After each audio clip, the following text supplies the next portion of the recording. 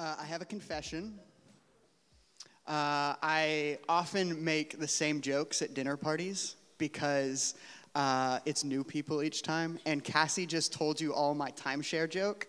So it's really uncomfortable. I got to come up with new material. So if you want to see me be a comic, come to dinner party. No, it is so good to be back with you all. As Cassie mentioned, this is our first time back in the pulpit. We just really feel blessed that we are a part of a community in which there is a diversity of voices that can share the gospel and can take this pulpit. And we want to continue to foster that type of environment, an environment in which we collectively reflect on what it looks like to be the people of God. So shout out to, again, everyone who filled in and helped us out and gave Cassie and I a week off.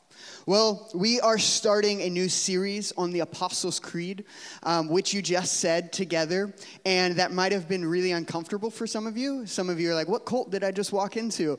I promise you didn't just walk into a cult. You walked into an ancient faith. You walked into a space and a community that believes that the things that have transcended time are important. And the Apostles' Creed is one of those things that has stood the test of time.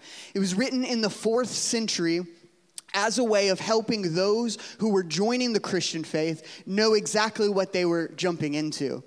They would be introduced to this liturgical poem as a way of knowing what the core of Christianity was. I believe in God the Father. I believe in Jesus Christ. I believe in the Holy Spirit.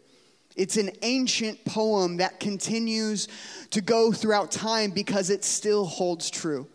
It's not scripture, but it uses straightforward scriptural language to tell us the story of the text.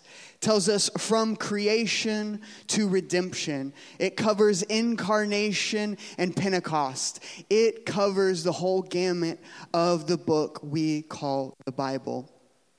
It's important for us to be reminded that our story and our church are rooted in an ancient faith.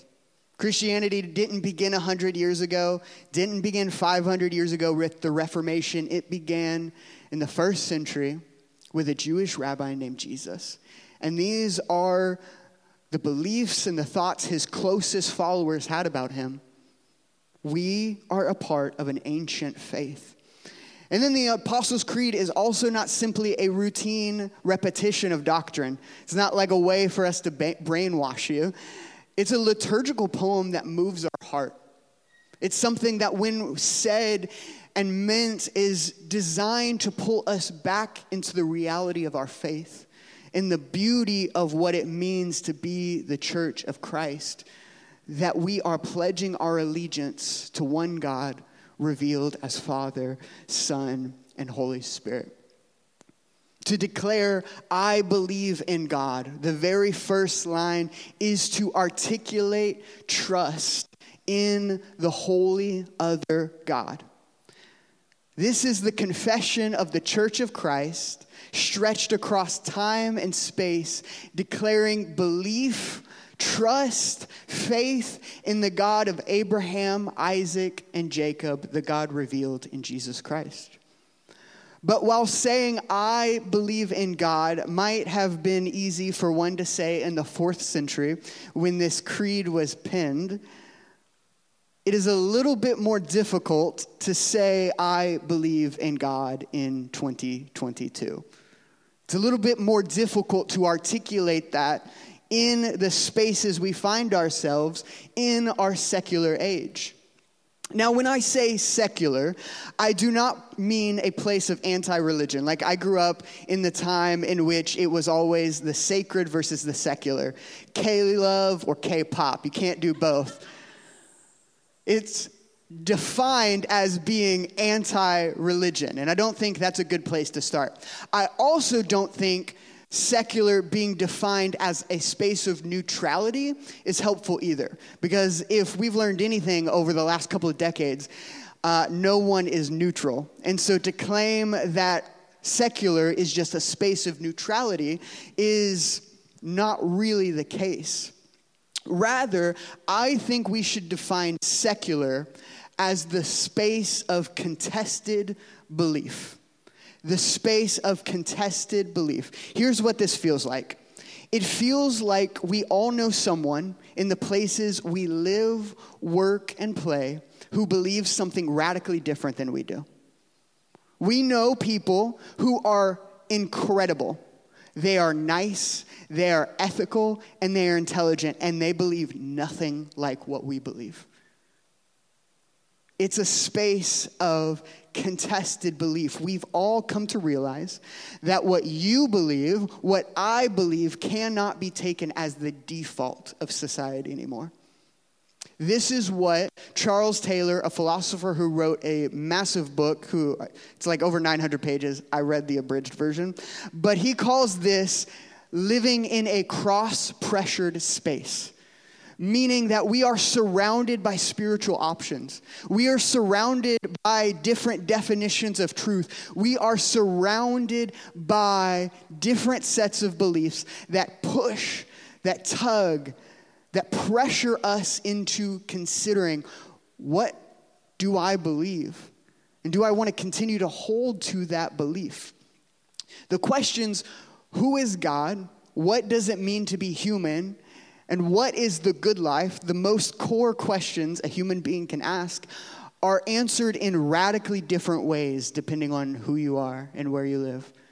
Someone who lives 20 feet across the apartment complex from me could answer those questions in a radically different way than I will. We live in a cross-pressured space. And in the face of that cross-pressure, in the face of a multitude of options, we are all plagued by doubt. In a wide variety of options, doubt is the natural outcome. Have you ever made a quick decision and immediately regretted your decision? The introduction of options means that you will always have doubt. So doubt is the natural companion to a space of contested belief.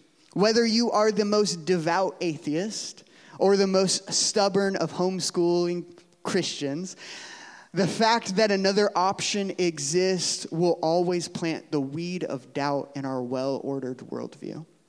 I remember being 10 years old. Again, I mentioned the K-Love experience. Like we watched all the Veggie Tales, all the things, and grew up in church Sunday morning, Sunday night, Wednesday night. Like I was baptized into it, literally and culturally. And I remember being 10 years old, spending a couple weeks of my summer at my grandparents' house, and just this one night, randomly waking up and being unable to fall asleep. And I remember being in this unfamiliar environment, and I couldn't help but think, what if this is all there is? What if the God I've been hearing about isn't even there? And what if all that exists beyond death is just cold emptiness? And I remember really roaming through my grandparents' big, cold house, just unsure of what to do with this existential crisis. What if everything that I believe is not real? And until I cried myself to sleep clinging to a Fievel Goes West blanket, I couldn't get rid of my doubts. And that may have been the first memory of those moments I have, but it definitely wasn't the last.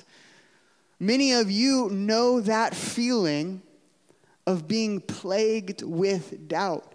Sometimes my faith feels more like I believe in God, but help my unbelief. I can't get past these doubts I have.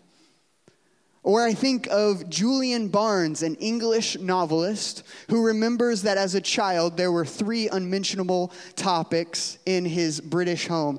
That was politics, religion, and sex. You don't talk about these things. Do not mention them. And when he was finally old enough, his mother let him know that she didn't want any of that religious mumbo-jumbo at her funeral. Julian Barnes is probably the quintessential secularist, this one who had no memory of going to church, never remembers being at a religious service or having any kind of faith other than what he had in science. And in his memoir on death called Nothing to be Frightened of, Barnes, the atheist turned agnostic at 60, writes this: "I don't believe in God, but I miss him. I don't believe in God, but I miss him." Now you could focus on that first part and throw your hands up and go, look at the godless culture that Hollywood and Darwin and our universities have created. People don't believe in God anymore. Or you could reflect on that second part.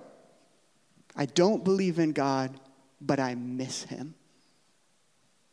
No matter who you are and no matter what faith you hold tight to, this phrase describes the tension between doubt and faith that we all feel. That we all feel the pull of wanting to believe and wanting to hold to something bigger than ourselves, but we can't help but think, but what if? We are racked with a tension of faith and doubt. So what do we do with that?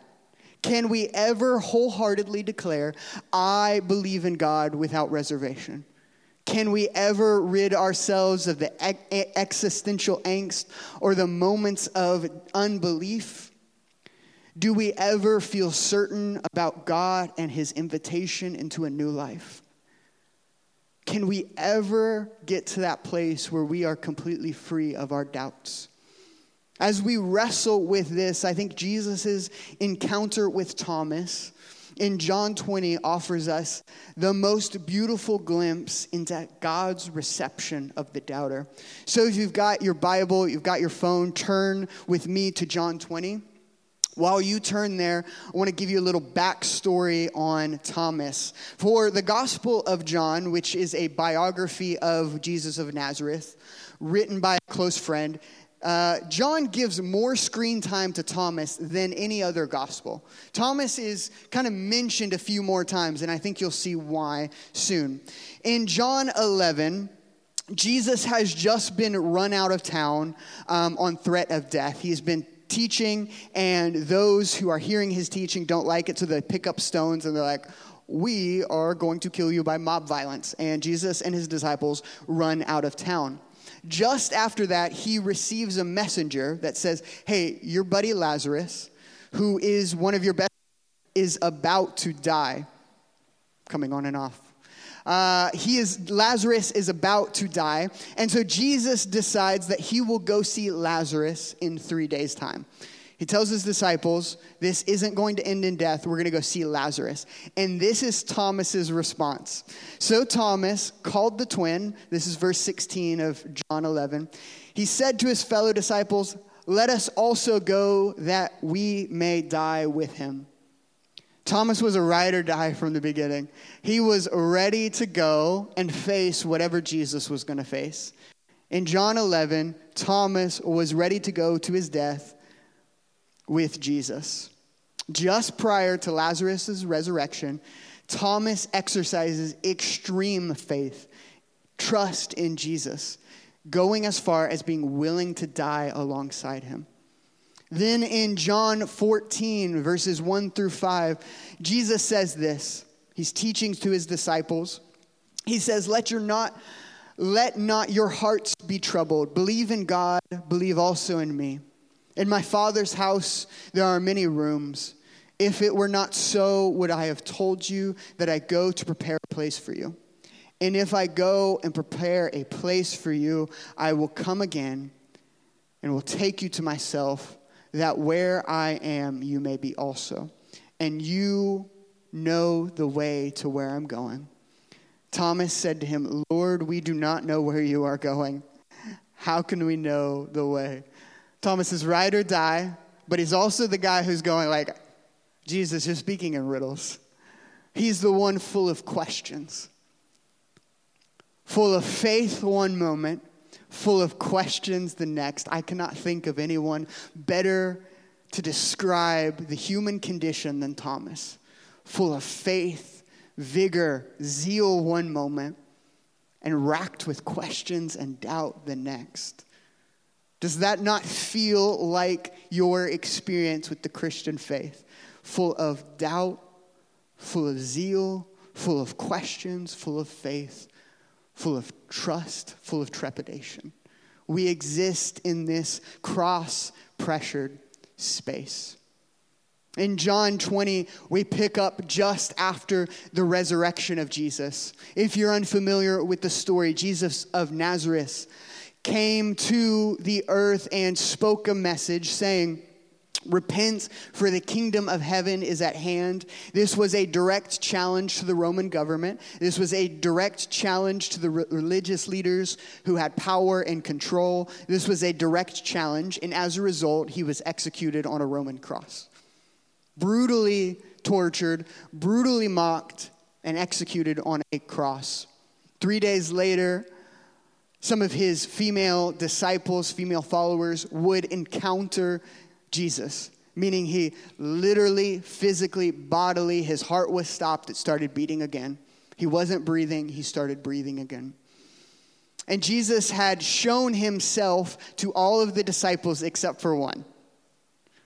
One who has unfortunately got the nickname Doubting Thomas, picking up in verse 24. Now Thomas, one of the 12, called the twin, was not with them when Jesus came. So the other disciples told him, "We have seen the Lord." But he said to them, "Unless I see his hands, the mark of the nails, and place my finger into the mark of the nails, and place my hand into his side, I will never believe." Now, I think it's fair to say Thomas might have had some intellectual doubts.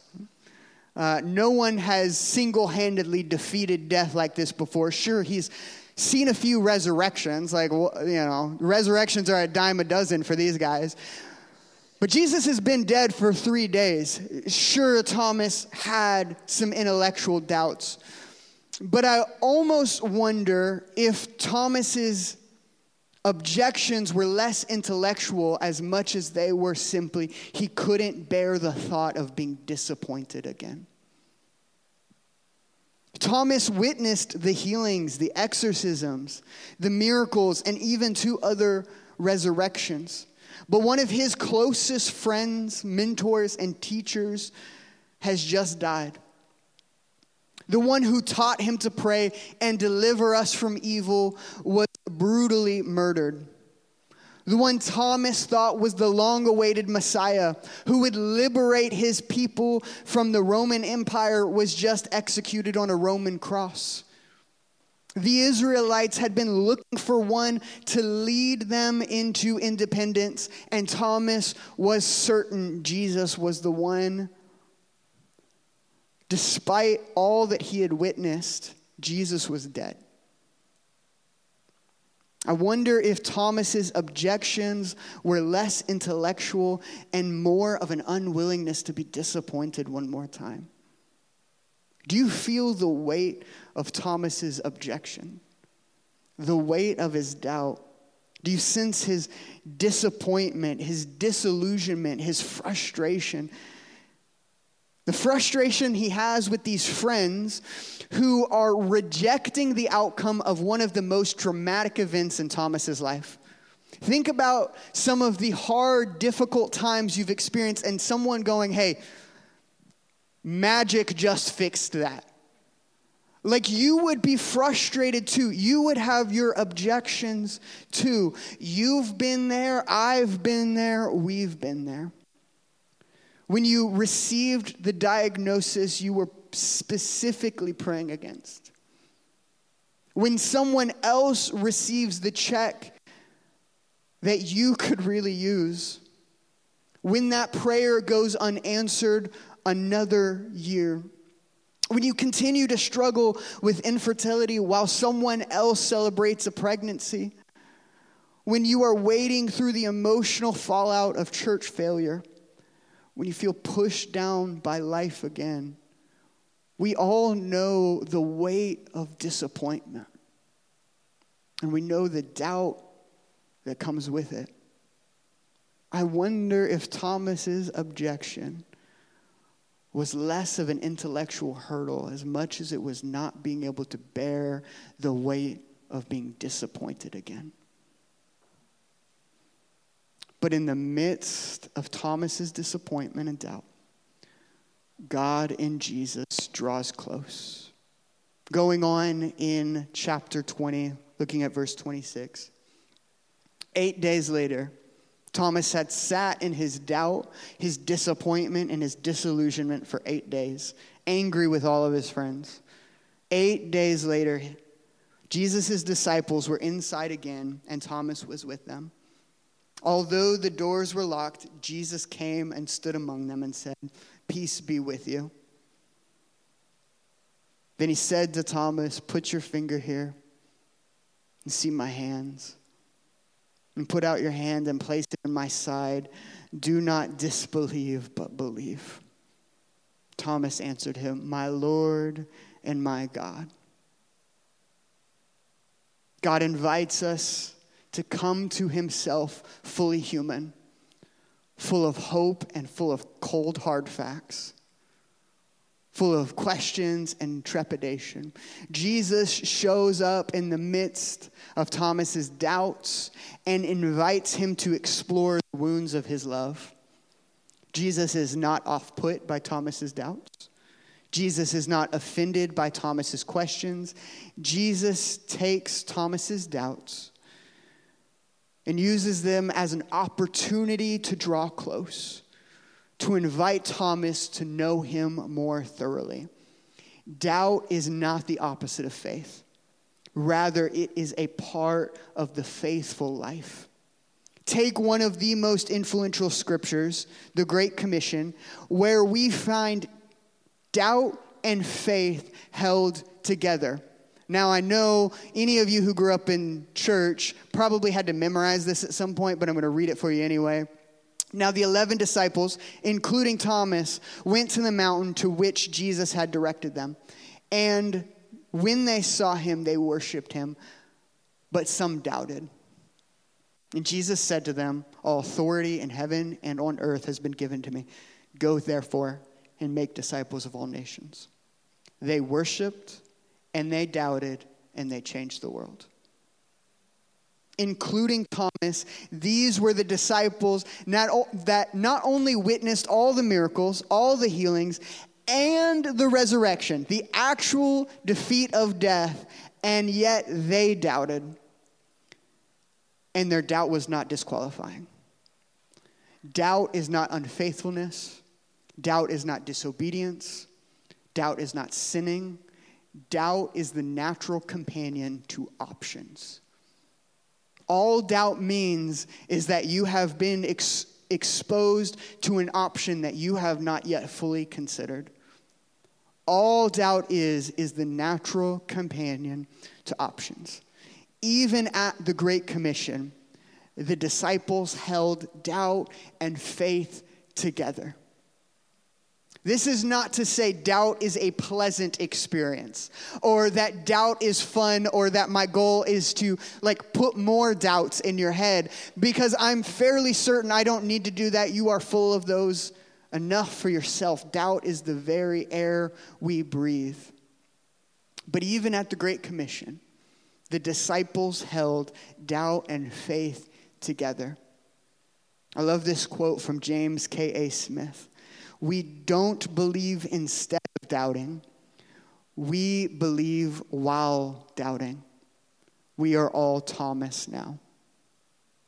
Thomas embodies the human condition, full of faith and trust one moment, and full of questions and doubt the next. So for us to say, "I believe in God," it is not made without doubt. It is not made without questions. It is not made without trepidation.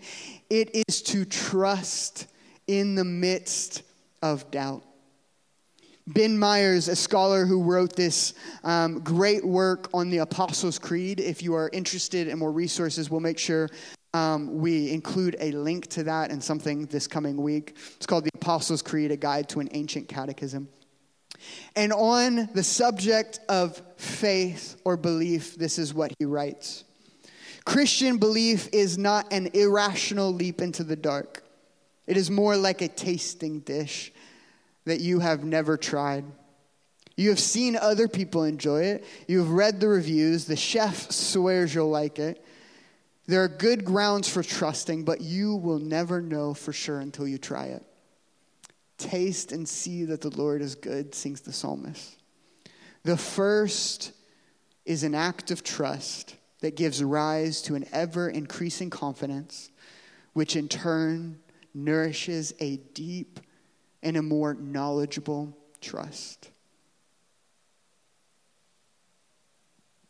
Faith is not certainty. Faith is not the absence of doubt. Faith is an ever-growing trust in the nature of God. So as the worship team joins me, I want to offer 4 ways in which we can cultivate a life of faith amid the cross pressures of our moment. Now, this is not an apologetics thing. I understand apologetics. I understand why people enjoy apologetics. But I don't have a high regard for apologetics, not because I don't like intellectual things or studious movements, but I feel like apologetics in some ways gives up on the realities of God. God is not like a thing in the universe to be measured, to be understood, or to be wrapped around. He is the very definition of being. Like, we do not exist without God, so it's like, how do you measure existence? How do you talk about existence? Yes, I get it. There are some good arguments. But the very ancient understanding of who God is that the very fact that we breathe, move, and have our being is in of itself a reminder that there's something that we exist within, and that is God. So this isn't an apologetics thing. Rather, these are maybe some things to consider as we work through moments of doubt and faith. First, rethink faith not as certainty or control, but as trust. The biblical concept of faith is trusting in the nature of God. It is not an illogical step or something done in contrary to the evidence. We are not called to a life of certainty. We are called to a life of trust. Here's the reality. You do not have certainty in anything in life. I don't think any of you pulled the records for this building or checked out its foundation before you walked in here or looked in the walls. I haven't. But yet, in confidence, you stepped into a building in which you did not have certainty wouldn't fall down on you. I believe I'm going to be able to go out to eat after this, but I haven't checked my bank account. It could be cleared out. But I have confidence and I'm making decisions so that I can go out to eat. I believe that Hawaii is real, but I've never been. I know some of you have. I've seen the pictures, but how do I not know you were on a green screen? We exist all the time without certainty. The aim of faith is not certainty, but it's trust. An ever-growing trust in the nature of our God, and the only way to test that is to trust and to grow in trust. Second, doubt your doubts. I know that sounds cliche, but I think it holds true. We should be equal opportunity doubters, not just of belief, but also of disbelief. We oftentimes think of doubts and cynicism as sophisticated and intelligent, set against naive and irrational beliefs. Let's just challenge that assumption that just because you're more cynical doesn't necessarily mean you're more intelligent or more thoughtful.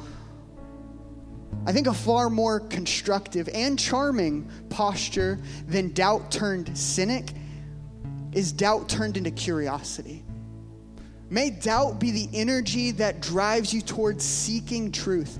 I think Jesus would be the first one to say, seek truth wherever you find it, to take it to its full extent. And he trusts that at the end of that movement towards truth, you'll discover something about him and about yourself.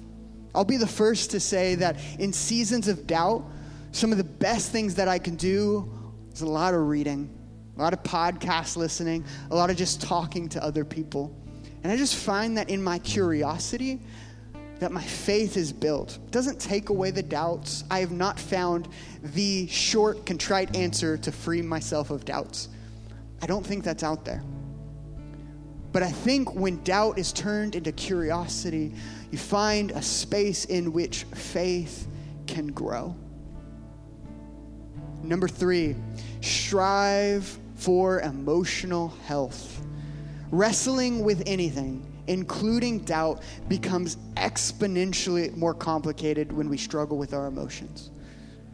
By asking some simple diagnostic questions about your emotional state, you recognize that we are integrated beings, both body and mind.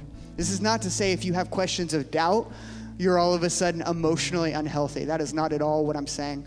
But I am saying that in seasons of emotional unhealth, I find that I struggle with my faith a lot more. I love this quote from D.A. Carson. Sometimes being the key word, doubt is fostered by sleep deprivation, especially in those who are overworked or our students. It comes from bad habits, zealous perfectionism, and bad time management. He's calling me out. The point is that as human beings, our mind, body, matter, spirit all work together. And if you push yourself to the limit, you are inviting depression, breaking down, and looking at the world through dark, gloomy habits. And this is my favorite line. And then the godliest thing you can do in the universe is get some sleep. Amen. I could stop there. Get some sleep. Sometimes doubt isn't a matter of all these intellectual questions. It's just simply the fact that you've been really unhealthy for probably far too long. This doesn't mean that just because you are healthy, all your doubts will go away, but it might be a place to start to ask those questions. Am I healthy right now? The final thing I would invite you to do is lean into the community of God. God is not unknown, he can be known. And joining in with the songs of the saints, dinners with your micro church, and the stories of God's activity in others' lives creates an environment in which faith can grow. Now, not every church is faithful, and not every story is accurate, but when a community is committed to the practices of Jesus, one discovers good soil for faith. A place in which our doubts and our faith can be held together. This is to say, we need one another. Have you ever come into church broken and just unsure of what's next, and the first line of that first song just means something different to you? I got into a habit in college, in undergrad. I went to a Christian university, so chapel was a part of daily life. And I got into this habit of not singing, but listening to other people sing. I know that sounds weird, and now you're like, I don't want to sit next to Alex. It really wasn't to just hear other people sing. It was to be carried by someone else's faith. There's some days in which you come into the community, and you're like, I can't make this up for myself. And sometimes you just need the voice of another singing just slightly off pitch, but really zealous to be like, I can go a little further. Have you ever been just disillusioned and you go into a coffee with someone and they share not about the highs that God has taken them through, but the way he's been faithful in the valley? And it's just the thing you needed to keep going for a little bit longer. This journey of faith, this journey of belief in God is not done individually. It is done as a collective. With every I in the Apostles' Creed, it is not about the individual. It is about us together, declaring our belief in God Almighty, the creator of heaven and earth. Take time to be in the community of God, to hear his story spoken through the lives of saints. So reframe faith as trust. Doubt your doubts, strive for emotional health, and lean into the community of God.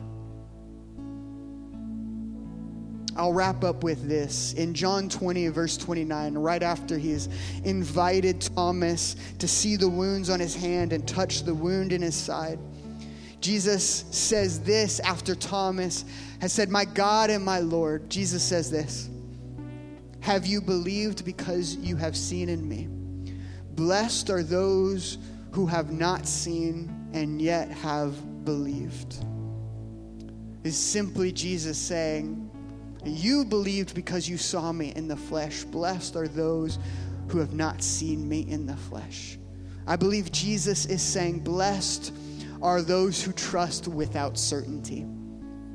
Blessed are the followers of Jesus who trust even when life is hard, when dreams are crushed, when life is not what you expected, and when the diagnosis is worst case.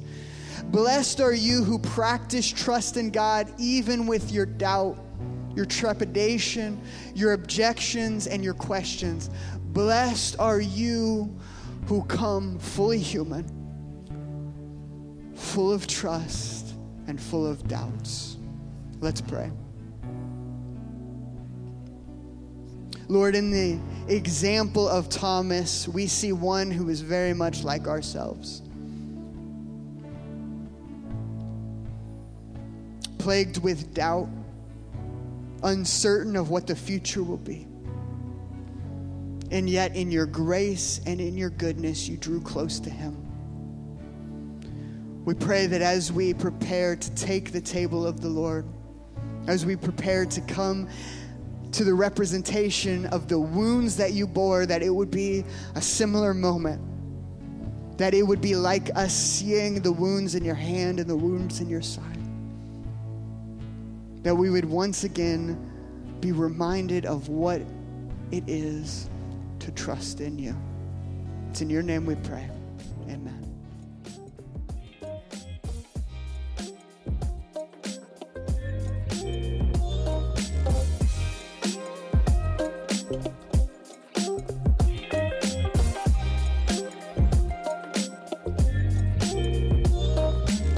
Thanks for listening to the Midtown Church Weekly Podcast. To find out more or to join a church gathering, check out our website at midtownkc.church.